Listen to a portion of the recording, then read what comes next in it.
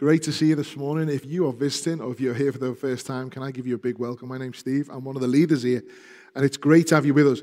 One thing I want to say just before we jump into where we're at, and you can find Psalm 88 in your Bibles while I do this, can we please not allow the news that we've sold Ramleys Road Chapel, which is the little building just off Penny Lane, that by God's grace we were able to be for a number of years. Let's just not sort of allow the fact that we've sold that just to pass us by. COVID, unfortunately, and a few other difficulties regarding trying to sell the building meant that we weren't able to have a final service in there to thank God for what he's done. Folks, it is remarkable what God has done with a little building in the back streets of the south end of Liverpool. There are people who were part of our church that walked into that church building when they were 11 and 12, and now they're in their 70s, praise God. And were able to be married and see their kids born and kids baptized, and it's just been a blessing for so many people. And for the last 11 years, a small team of us went to work with the small church that was there. And by God's grace, in that time, through that insignificant little building that the world would say, that is so insignificant, God has done immeasurable things that have eternal significance. Folks, because of the church family that gathered in that building, some of you have come to know Jesus through the witness of that. Some of you have been baptized. In fact, over 100 baptisms over the course of 11 years. Praise the Lord. Isn't that wonderful? We've planted 4 churches by God's grace and seen many people get saved and baptized in the different churches that we've been able to plant through an insignificant little red brick building on Ramleys Road in Liverpool. Who'd have thought today? Praise God. Yeah, it's only a building. It will go. But it's a building that God enabled a small group of people to reach out with the greatest news in the world. And by God's grace, many of us have been blessed by that. Isn't that wonderful? We want to thank God for the provision of that building. And now the provision of this building. And you know the wonderful thing is, we've been able to sell our building, the old building, to a gospel-centered church who are going to continue on the work. Isn't that wonderful? So the people that... It used to be a Welsh Presbyterian church. It was bought for £450 in 1944, I think, something around that time. So the people who formed Ramleys Road Chapel, their gospel legacy is continuing in through the lives of you guys, but in through the lives of a new church that's going to step in. Isn't that wonderful? That's wonderful. Let's not allow news like that just to pass us by. Let's give God glory and thanks for that.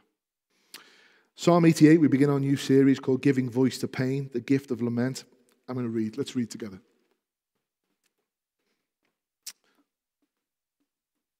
O Lord, God of my salvation, I cry out day and night before you.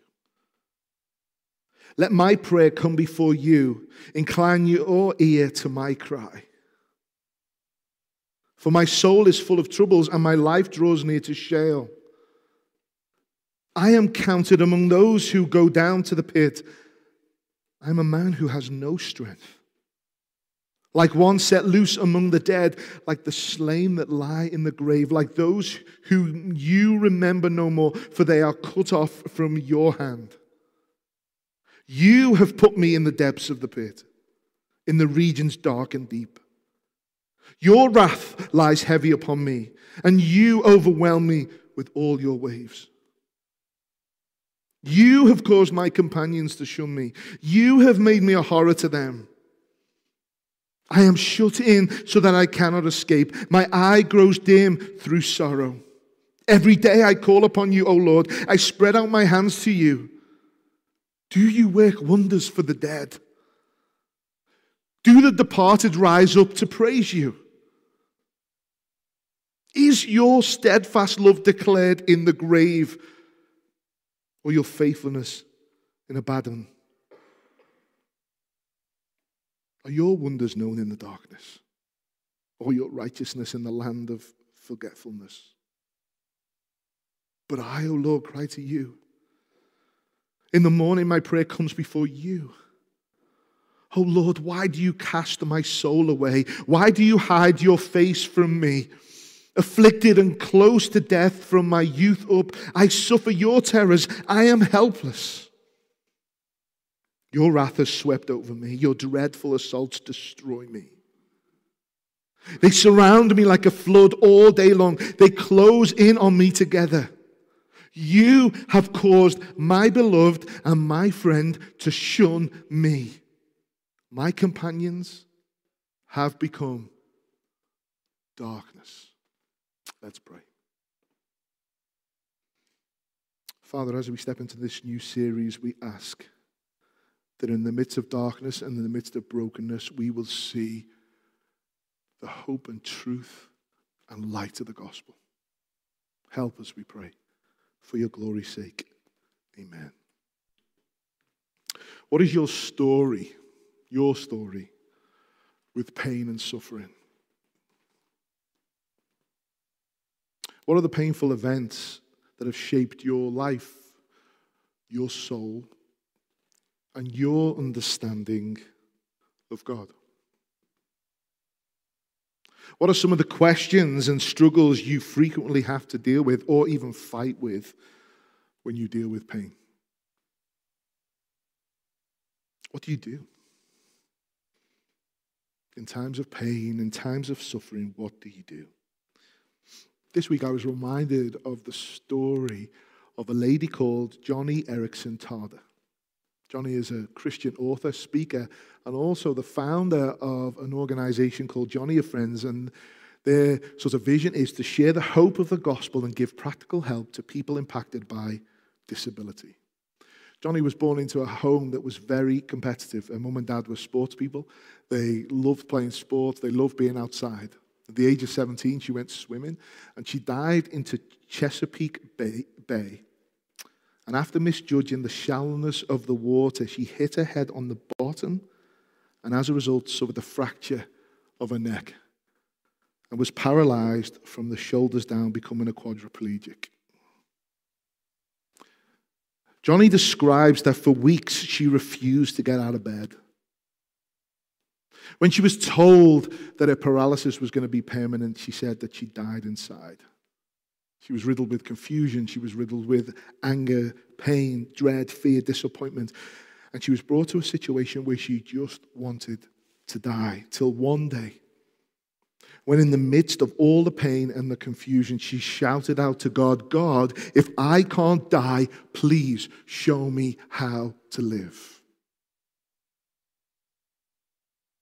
And that cry coincided with a good friend of hers that was seeking to counsel her, who had opened up the book of Lamentations and read this from chapter 3.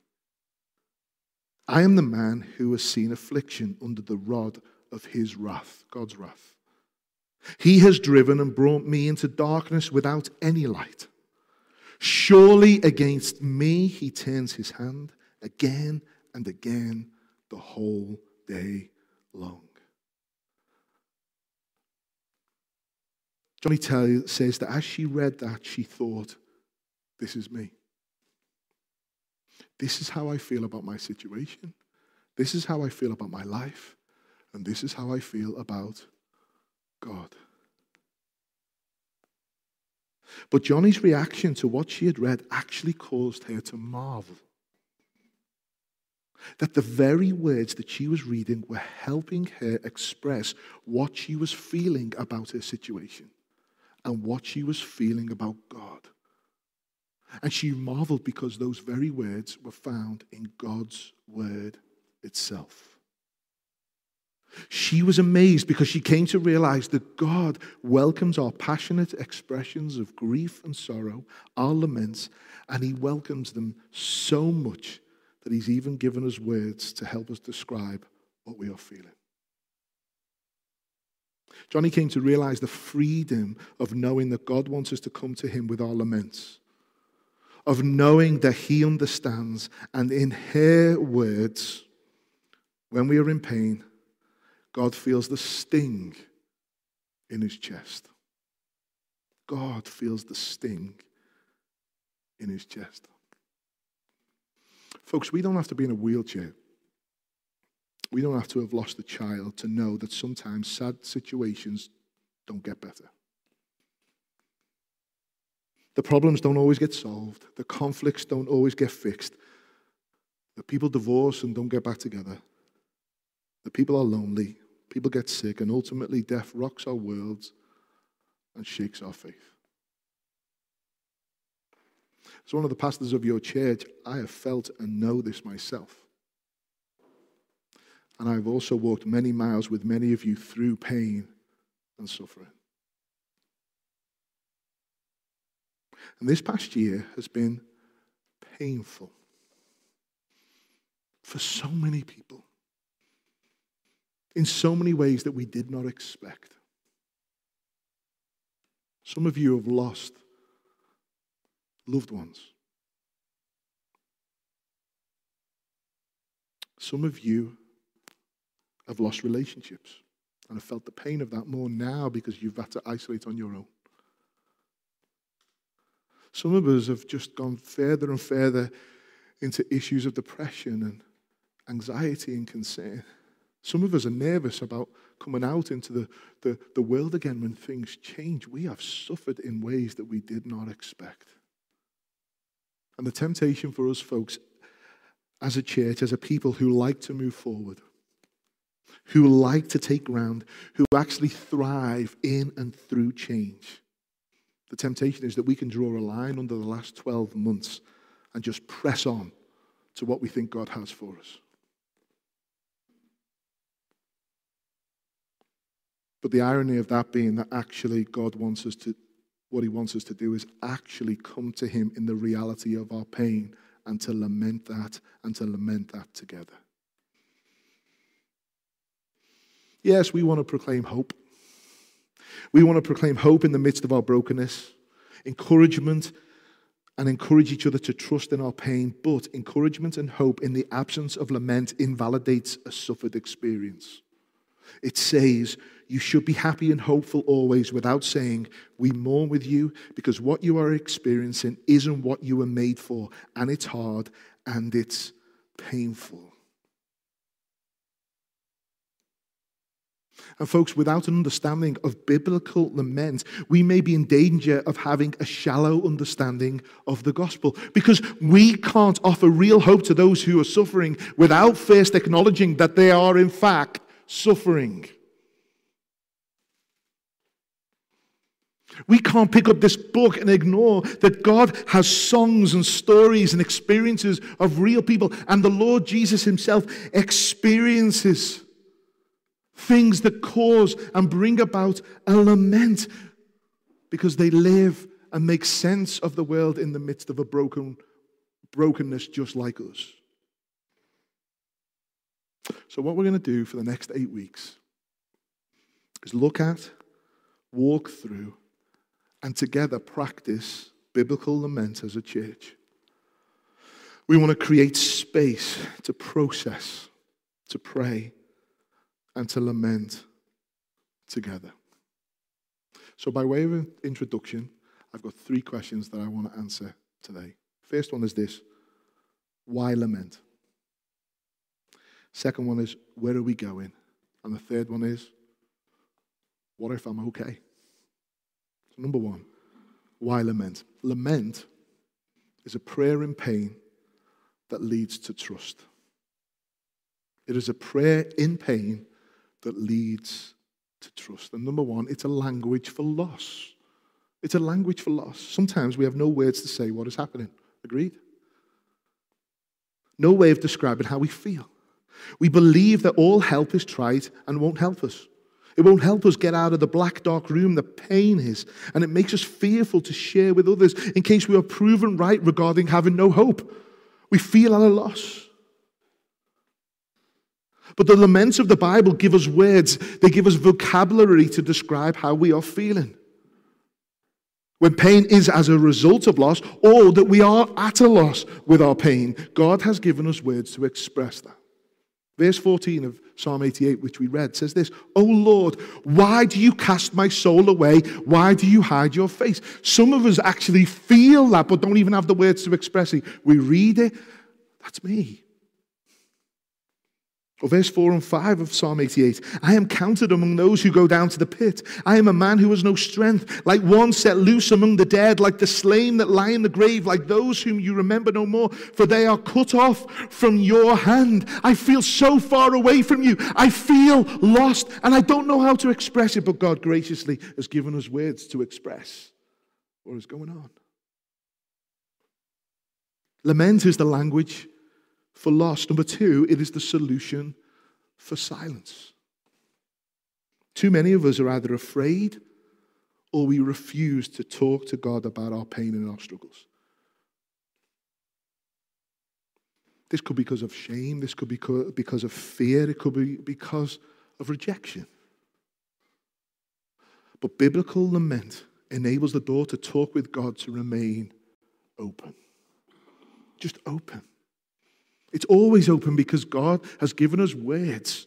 He's given us songs. He's given us experiences that have been lived out by real people in His word that leave that door always open. Even in the midst of silence and not want to speak, the door is open because the words are there for us to share. And as Christians in pain, we believe that God is with us and He is with us in the pain, but sometimes we are so angry at Him, we remain silent and don't speak. But biblical lament enables us to speak to the God that we are angry with. And He is the one who has graciously given us the words to say that breaks the silence. See, lament is the solution for silence because it enables us to bring and lay out our mess in front of a gracious God. Number 3, it's the category for complaint. How can I complain to God? It doesn't seem right. It doesn't seem right, does it? How can I complain to Him? Steve, only a couple of weeks ago, you were saying that we had to have a gratitude attitude. We had to be thankful for what God has done in us and through us. Yes, that is right.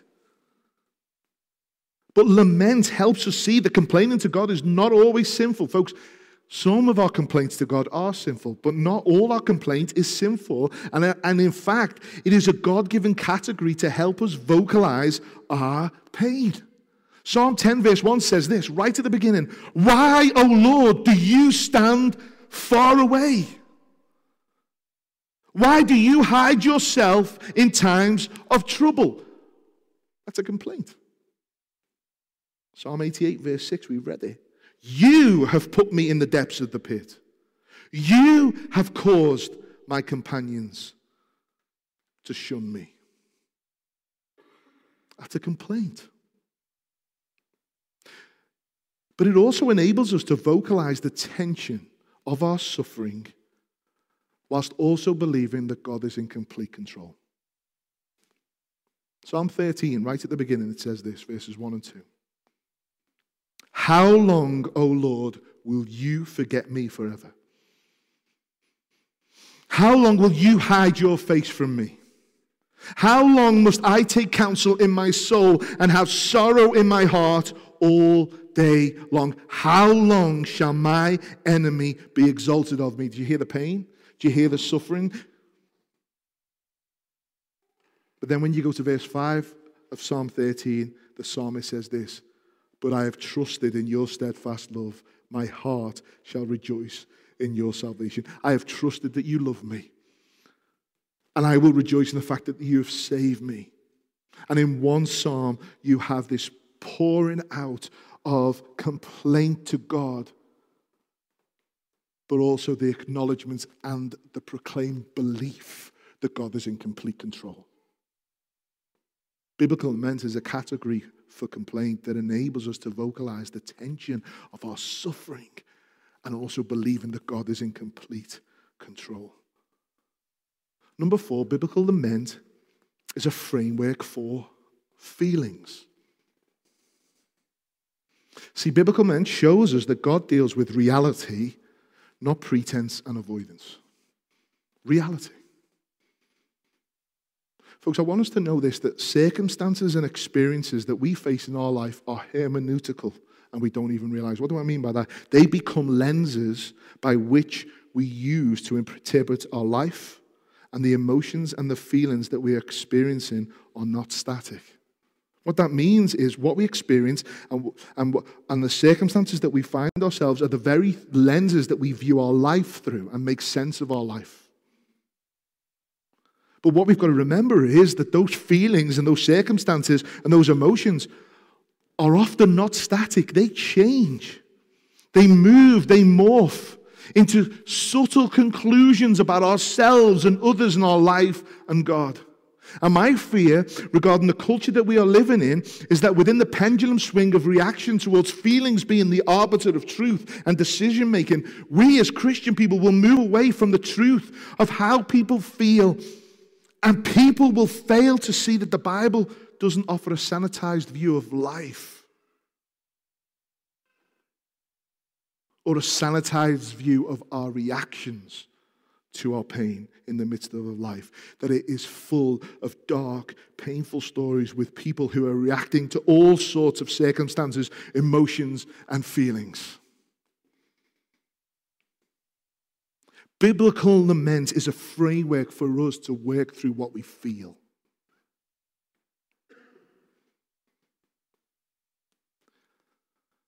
But I want us to know that feelings are a gauge. They are not a guide.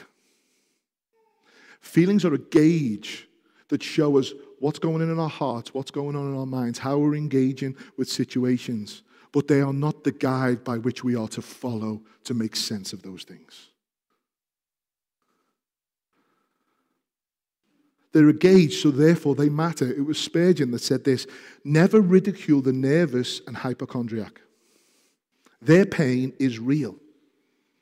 Though much of the evil lives in the imagination, it is not imaginary.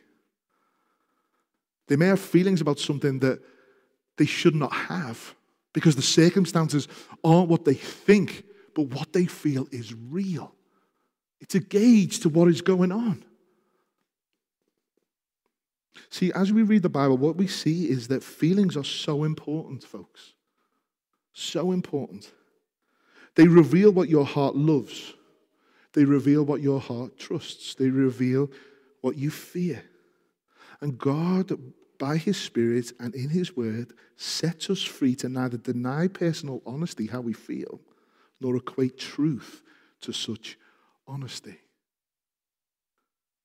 See, we are to pay attention to how we are feeling. I remember preaching a sermon about 9 years ago saying, ignore how you feel. That was the title of the sermon, right? It's no longer online because it was a terrible sermon. The reason why it's not online is because I can't equate what I said to what God says. We are not to ignore what we feel. We are to pay attention to our feelings. But we are not to live as though our feelings are the supreme arbiter of truth and reality. And biblical lament enables us a framework to walk through this with our feelings. Number 5, why lament? Because it is a process for our pain. See, biblical lament is more than recognizing the stages of grief or loss. Biblical lament actually invites us and invites God's people on a journey to walk through the reality of our suffering. It's a journey that calls us to turn to God, to lay our complaints before Him, to ask Him for help, and for us to choose to trust Him. Psalm 22 is a famous psalm because the Lord Jesus Christ quotes the beginning of this psalm whilst on the cross. My God, why have you forsaken me? Let me show you verses 1 and 2 what the psalmist says. He says this: my God, why have you forsaken me? Why are you so far from saving me from the words of my groaning? Oh God, I cry by day, but you do not answer, and by night, but I find no rest. Do you see where the psalmist goes with his complaints and his issues? Where does he go? My God. He turns to God, but then he lays out his complaints. Why are you so far from saving me? I'm crying out day by day, but you do not answer. You see that? The lane of complaints? And as you follow the psalm through, you get towards verses 19 and 20, and what you see is as he laments, it shifts from the complaint, but him as he turns to God to ask Him for help. Verse 19, but you, O Lord, do not be far off. Do not be far off. Oh, you, my help, come quickly to my aid.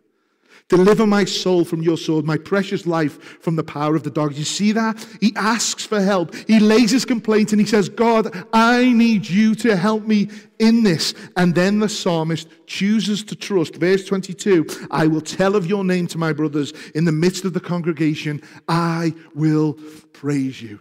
That declaration, that proclamation that I am trusting you, that I will praise you, and I will share that amongst the congregation. I will share that amongst other people.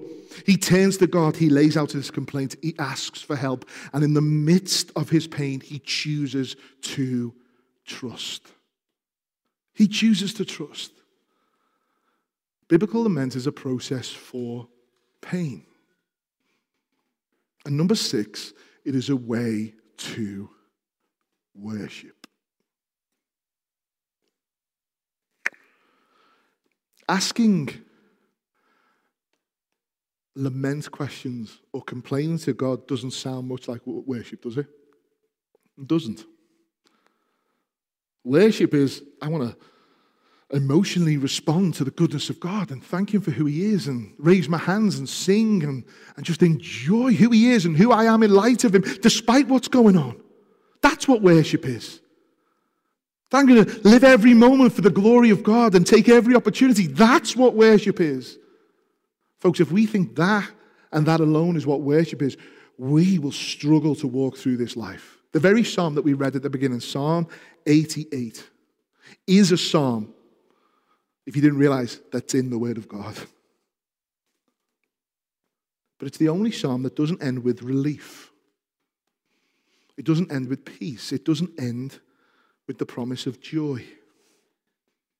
And this psalm was written by a guy called He-Man, which is really interesting because if you were born in the 70s and the 80s, you will remember a kid's cartoon called He-Man and the Battles of Grayskull. Was that what it was called? He-Man. Now, He-Man was a proper man, you know what I mean? He was cut, he was massive, he was dead strong, he had all the power. I find it quite funny because this guy, when you read Psalm 88, he doesn't seem to come across as a man who was strong in any way.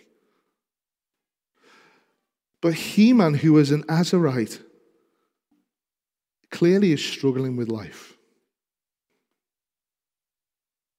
And it's probably made worse by the fact that his mate, Ethan, who wrote Psalm 88, who is also an Azarite, actually writes a psalm that's full of joy. He's one of them. You know when you're really down and you're really struggling and you walk into church or you go to GC or you just see another Christian and they're just like happy, happy, joy, joy, and everything is fine. That's who Ethan was for He-Man.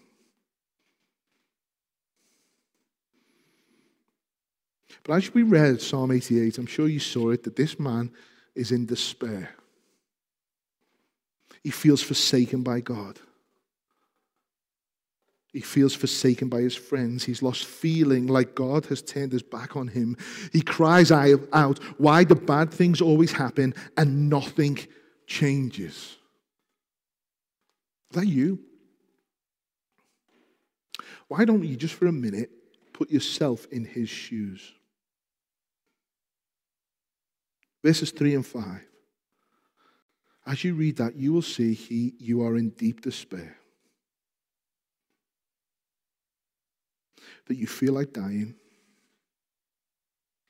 That you've got nothing left and you feel alone.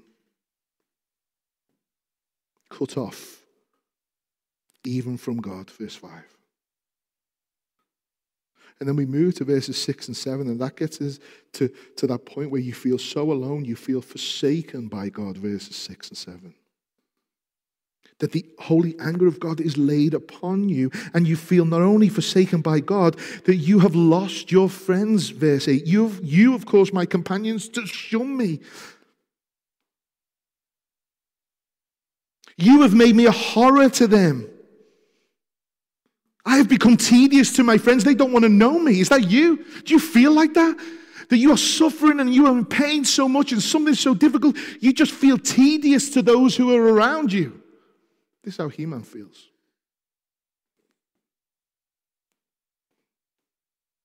You feel trapped and you feel helpless and you can't get out of it, verse 8. Verses 9 and 12, you feel as though you are dying, crying out for help, but nothing comes, nothing saves. And you cry, are your wonders, verse 12, done in the darkness? Or your righteousness in the land of forgetfulness? Verses 13 and 14, you feel as though God has turned his back on you. Verses 15 and 17, you feel like bad things always happen and nothing ever changes. Verse 18, you feel like you wake up every morning to a dark world and that your best friend in the world is darkness itself. Is that you?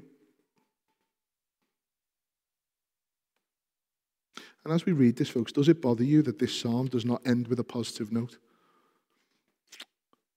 Darkness is my friend. Full stop. Does it unsettle you that something like this is in the Bible?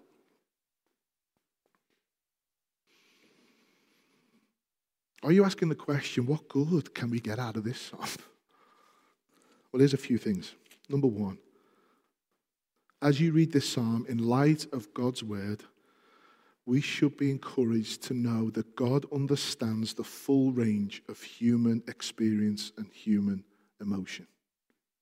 The next psalm is a psalm that's full of joy. And in God's word, we have the depths of human experience and emotion. And then in the next psalm, the life of joy. We should be encouraged that God understands the full range of human experience. As we read through Psalm 88, we should see that the promise of a Redeemer in light of the whole story. Remember, we don't just have this psalm, we have the whole story, the complete word of God, that the promises of a Redeemer, a Savior, and of hope comes to people who live in a world where things like this happen. The promise of a Redeemer and Savior and hope comes in and through the Lord Jesus Christ to people who live in a world where things like this happen. As we read this through and we see that this is God's word, God's honesty to the realities of life in this world invites us to be honest with him about the issues we face in this life.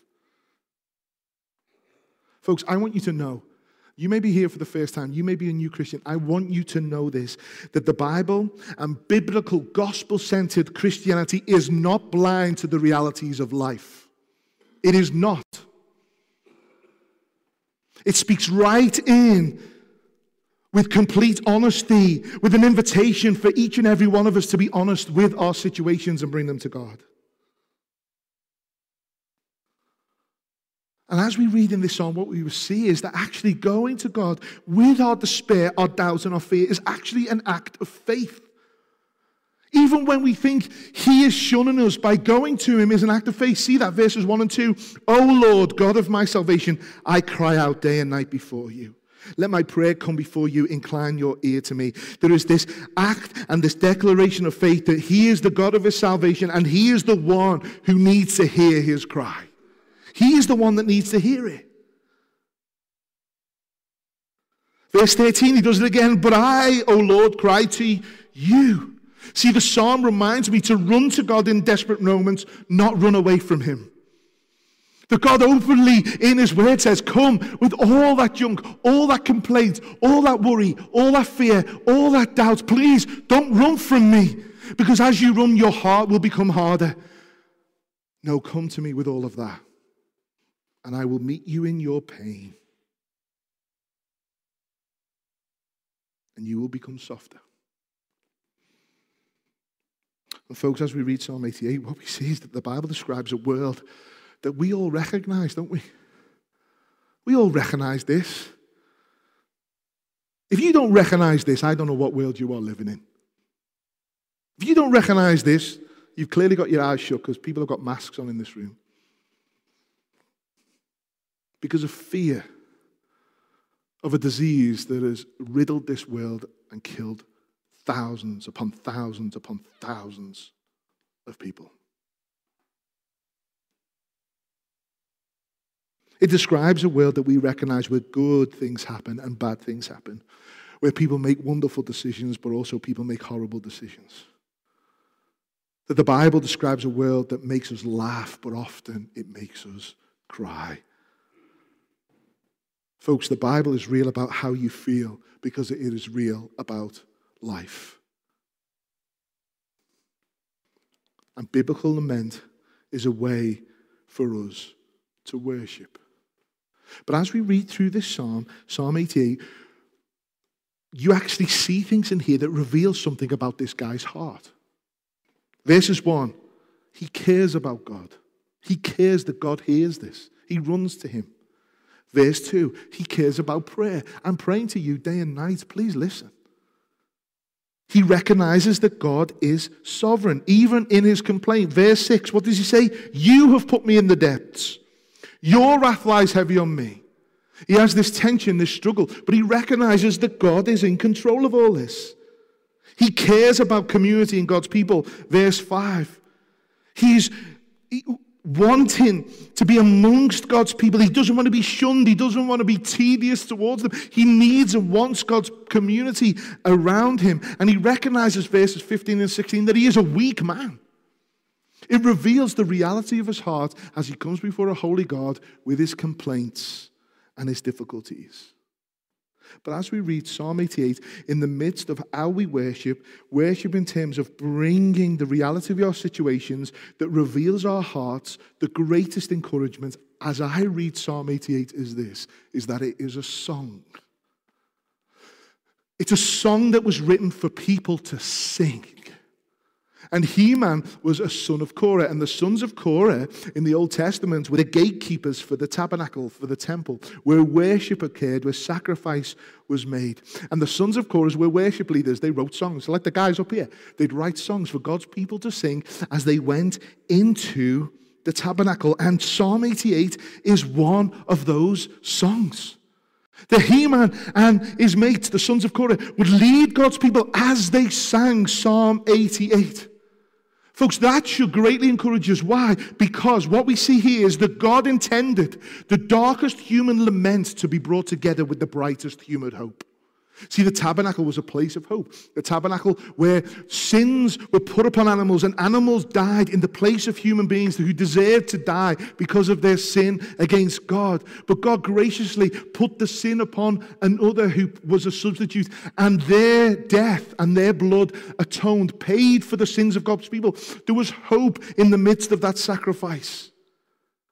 And that's why God's people walk to the tabernacle to praise God for the hope. And actually God's intention as we read a psalm like this is that they were singing the darkest human laments as they were walking into the place where the brightest human hope was experienced, sacrifice. It means that the honest expression of fear and pain and doubt were welcome in the place of worship, atonement, and forgiveness. It means a song like this, that the mess of human misery was welcomed into a place of glorious grace. And folks, everything that went on in the tabernacle was just a shadow, a picture of what was to come. The Lord Jesus Christ, who was the Lamb that was slain. And as we see the Lord Jesus Christ on a cross, dying in our place as our substitute for our sin, as we see grace, mercy and grace poured out upon people who do not deserve it. As we see our sins being paid for and us as broken, busted up people being able to be forgiven and having the hope of eternal life.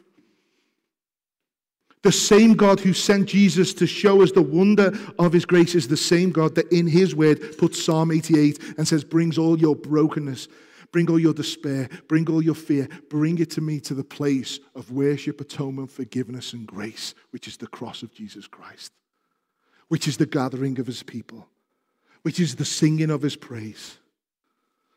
See, the psalm communicates so powerfully, God saying, shouting, urging all of us to come as we are. Come as we are.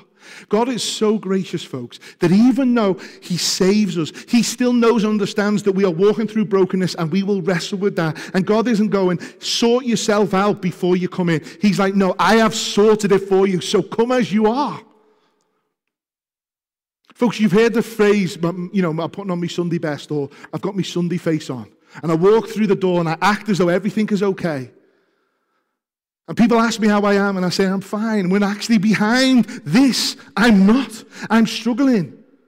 Folks, to actually be like that is to misunderstand the truth of the gospel and the truth of lament. That actually we should be walking in church and taking off those masks at the door and walking in the midst of our gospel community and saying, you know what, I am busted up, I am struggling, I am in pain, and we are welcomed in together as we come to that place of worship, forgiveness, atonement, and grace, and we bring that to. God is saying, come as you are. He's not saying put the mask on. The issue is this, he knows anyway. He knows anyway. Come with all your doubts, your fears, your pains, your worries, anxieties, your discouragements. Hold them all up before me. All your shattered dreams, all your hopes. Come and find redemption and rest when there is none to be found anywhere else in the world. Folks, can I say this to you, please? Can I say this to you? There is nothing that this world can give that can deal with the pain and brokenness of this broken world. Nothing. God in his graciousness has worked through people who don't even acknowledge him to give us maybe techniques and give us things that help us on the road. But no, true rest and satisfaction and peace and comfort is found when we cry out to the God who has stepped into that for us. And folks, to come as you are before a God who knows who you are is true worship. True worship. Folks, I look out here, right? And I know the pain of so many of you. So many of you. God in his goodness is saying, drop the masks. Drop the masks.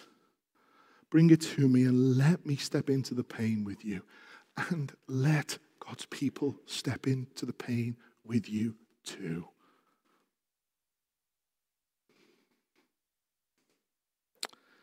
That's why lament. So where are we going to go? We're going to spend 8 weeks, folks. And we're going to spend some time looking through the Psalms to see what does it really mean for us in our pain and suffering to turn to God. What does that really mean? What does it really mean to complain to him? What does that mean? What does that look like?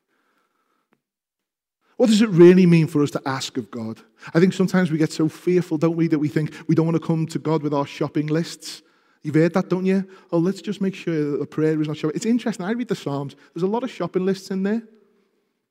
You know, it's not like asking for, Uncle Joe's auntie's neighbour to have an ingrown toenail fixed. It's not that sort of shopping list. It's a list of all the things that I want to ask God of in the midst of my pain and suffering, in the midst of my hopes and my dreams, in the midst of my disbelief. I want to ask him. But also we want to see what does it really mean for us to trust him as we do that. We're going to spend weeks looking at that. And then we're also going to spend some time thinking through the book of Lamentations, thinking through that as we lament, actually the process of lament teaches us that the world is broken and that God is holy. Opening our eyes to the reality of that. That actually, as we do that, we will see that lament teaches us that hope springs from truth, the truth of who Jesus is, the truth of the gospel, the truth of what his promises, that actually that is true, assured, substantial hope in the midst of our brokenness. And we're also going to see that as we lament and as we come to him who is light, that light is shined upon us. And what it reveals to us are idols within our hearts that God needs to deal. Even in the pain, idols are revealed. And then we'll see how lament leads us to a knowledge of grace, that God is so gracious that he says, come to me as you are with all your brokenness. Folks, I actually think we only learn to know the grace of God when we come to him actually understanding grace, which is bringing all my brokenness to him. The wonder of grace is we don't deserve God. We don't deserve him. We don't deserve his forgiveness. But he gives us of himself and he forgives us. And lament actually is another way of teaching us and showing us the knowledge of the wonderful grace of God. So that's what we're going to be doing on Sundays.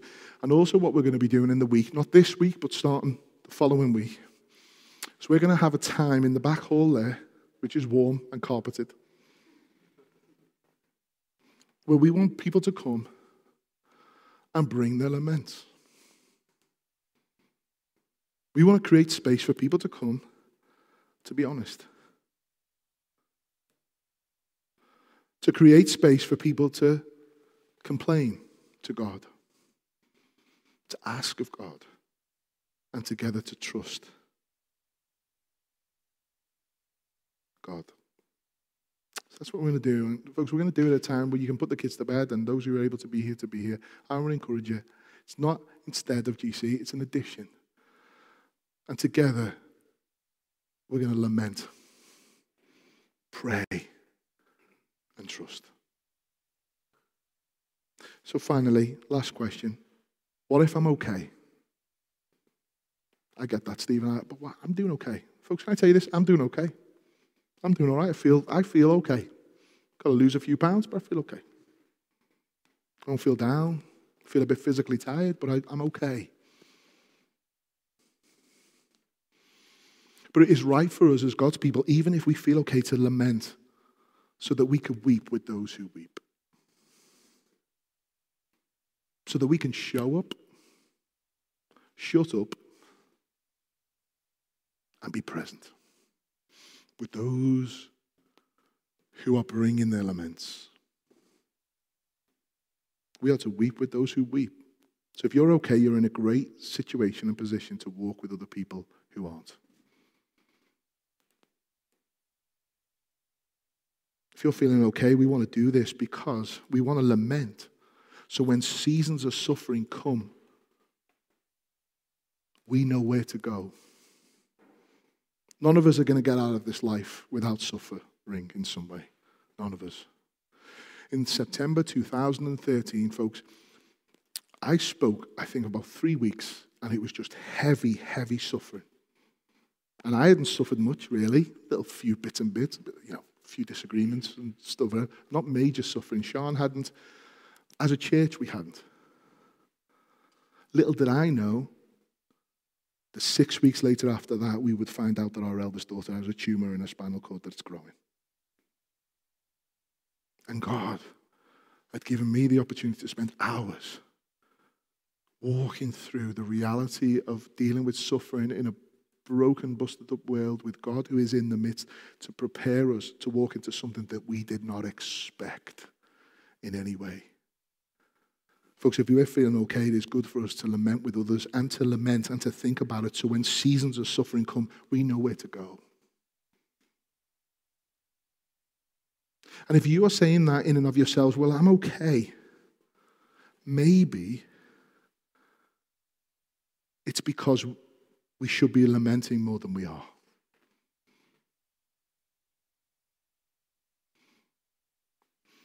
Because you may be okay in your little bubble. You may be okay in your little life, in your situation. But folks, all you have to do is raise your head for less than a minute and you see the brokenness, not only in this room, but in the world that we're in. Knowing that we aren't made for this. Knowing that the reason why it's hard and it's painful is because we're not made to walk through brokenness. We're made to walk in life, but sin brings it in, brings about a distortion. Then even though in my bubble I might be okay, the issue is this: the world is falling apart around us in the lives of some of the people that we love dear. So therefore, maybe we are not lamenting as much as we should be.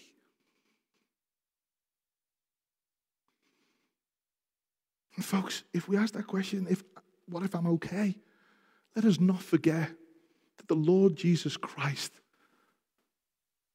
who was perfect, lamented. He lamented. I'm reminded of John 11, where his good friend Lazarus has died, and Jesus gets word that he's sick, but delays. Then he goes, doesn't he?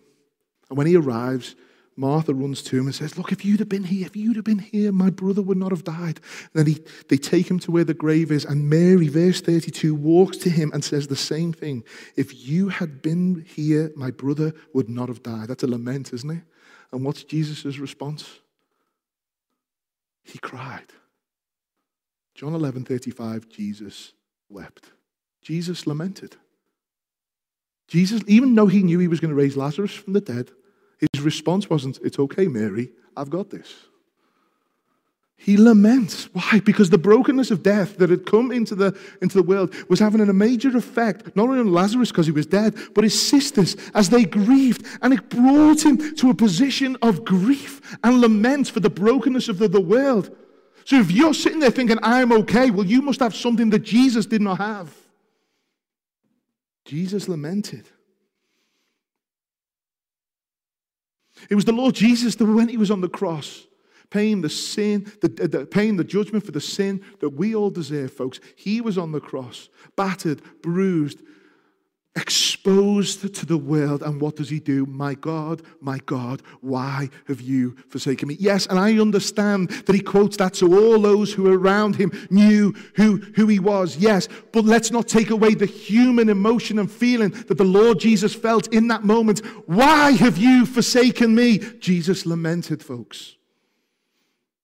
He who was sinless lamented the brokenness of the situation. And in Isaiah 53, verse 3, Isaiah, 700 years before the Lord Jesus was born, describes him as someone who was despised and rejected by men, a man of sorrows, but someone who was acquainted with our grief. He understood our grief. He understood our sorrow. He understood our pain. He knew and he experienced the brokenness of the world, and he lamented. And in the garden, before the day, before the time, for the reason why he came was there, what does he say? Lord, Lord, if there's another way, take this cup from me. He laments. So folks, if we think that we are okay, maybe we're not lamenting enough. And maybe we don't understand the reality of what it meant for Jesus to step into brokenness on our behalf. We have a God who knows. We have a God who's experienced. We have a God who knows the brokenness of the world, and a God that has shouted and called out to his own Father. We have a Savior, the Lord Jesus, who is the one who is acquainted with grief, who is now reigning in glory at his Father's side, but still bears the scars of his torture. He still bears them. He has holes in his hands. He has holes in his feet. He has the marks of the whip on his back. He has the hole in his side. Jesus knows the brokenness that you are feeling, the suffering that you are experiencing. And Jesus not only lamented that, Jesus also stepped in and dealt with that. He stands there with his arms wide open and says, come to me.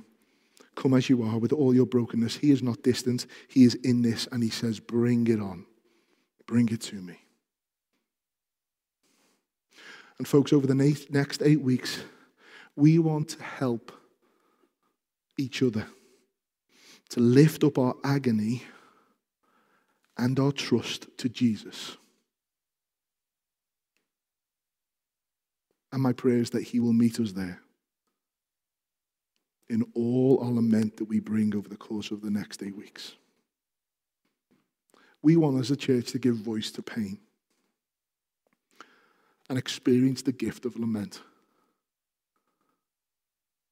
Because to lament is to actually step in with complete trust in the reality of our situations with a God who wants us to go there with him. So can I encourage you, please, together, Cornerstone, let's not draw a line over the last 12 months. Let's lament them. Let's thank him for sustaining us. Let's acknowledge his sovereignty even in the midst of major tension where people have lost so much.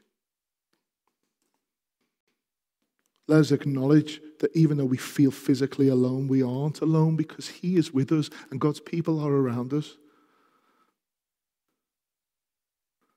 And let us have our eyes and our ears open to hear the cries of brothers and sisters who are all around us. And let's not pass them off as being weak or snowflakey or flaky as people. Let us step into the brokenness of their pain. Because maybe, yes, maybe they may have it wrong regarding the situations, but their pain is not imaginary. So let's walk with them and share the truth of the gospel. And let us together receive support and help from others in the midst of our gospel communities, in the midst of us gathering together, in the midst of spending time in the coming weeks, bringing our laments to God. And my hope is that our trust in him will grow, not only for our good, not only for the good of each of us as we look at each other, but also for the good of those who do not know Jesus, who have no grid to deal with the pain of this world. And they may see the wonder of what it means to walk as people in a broken world who have great trust in a God who is in it and in the midst of it with us. We want to give voice to pain and know and experience as a church the gift of lament. Let's pray. Father, thank you. We praise you that you have not left us to try and figure this out on our own, that you've actually dealt with that, but also given us your word to help us express. And actually to bring those things to you is an act of worship. And Lord, now as we do some of that to music, we ask, Lord, that you would help us see that even though our faith would fail, you promise to hold us fast.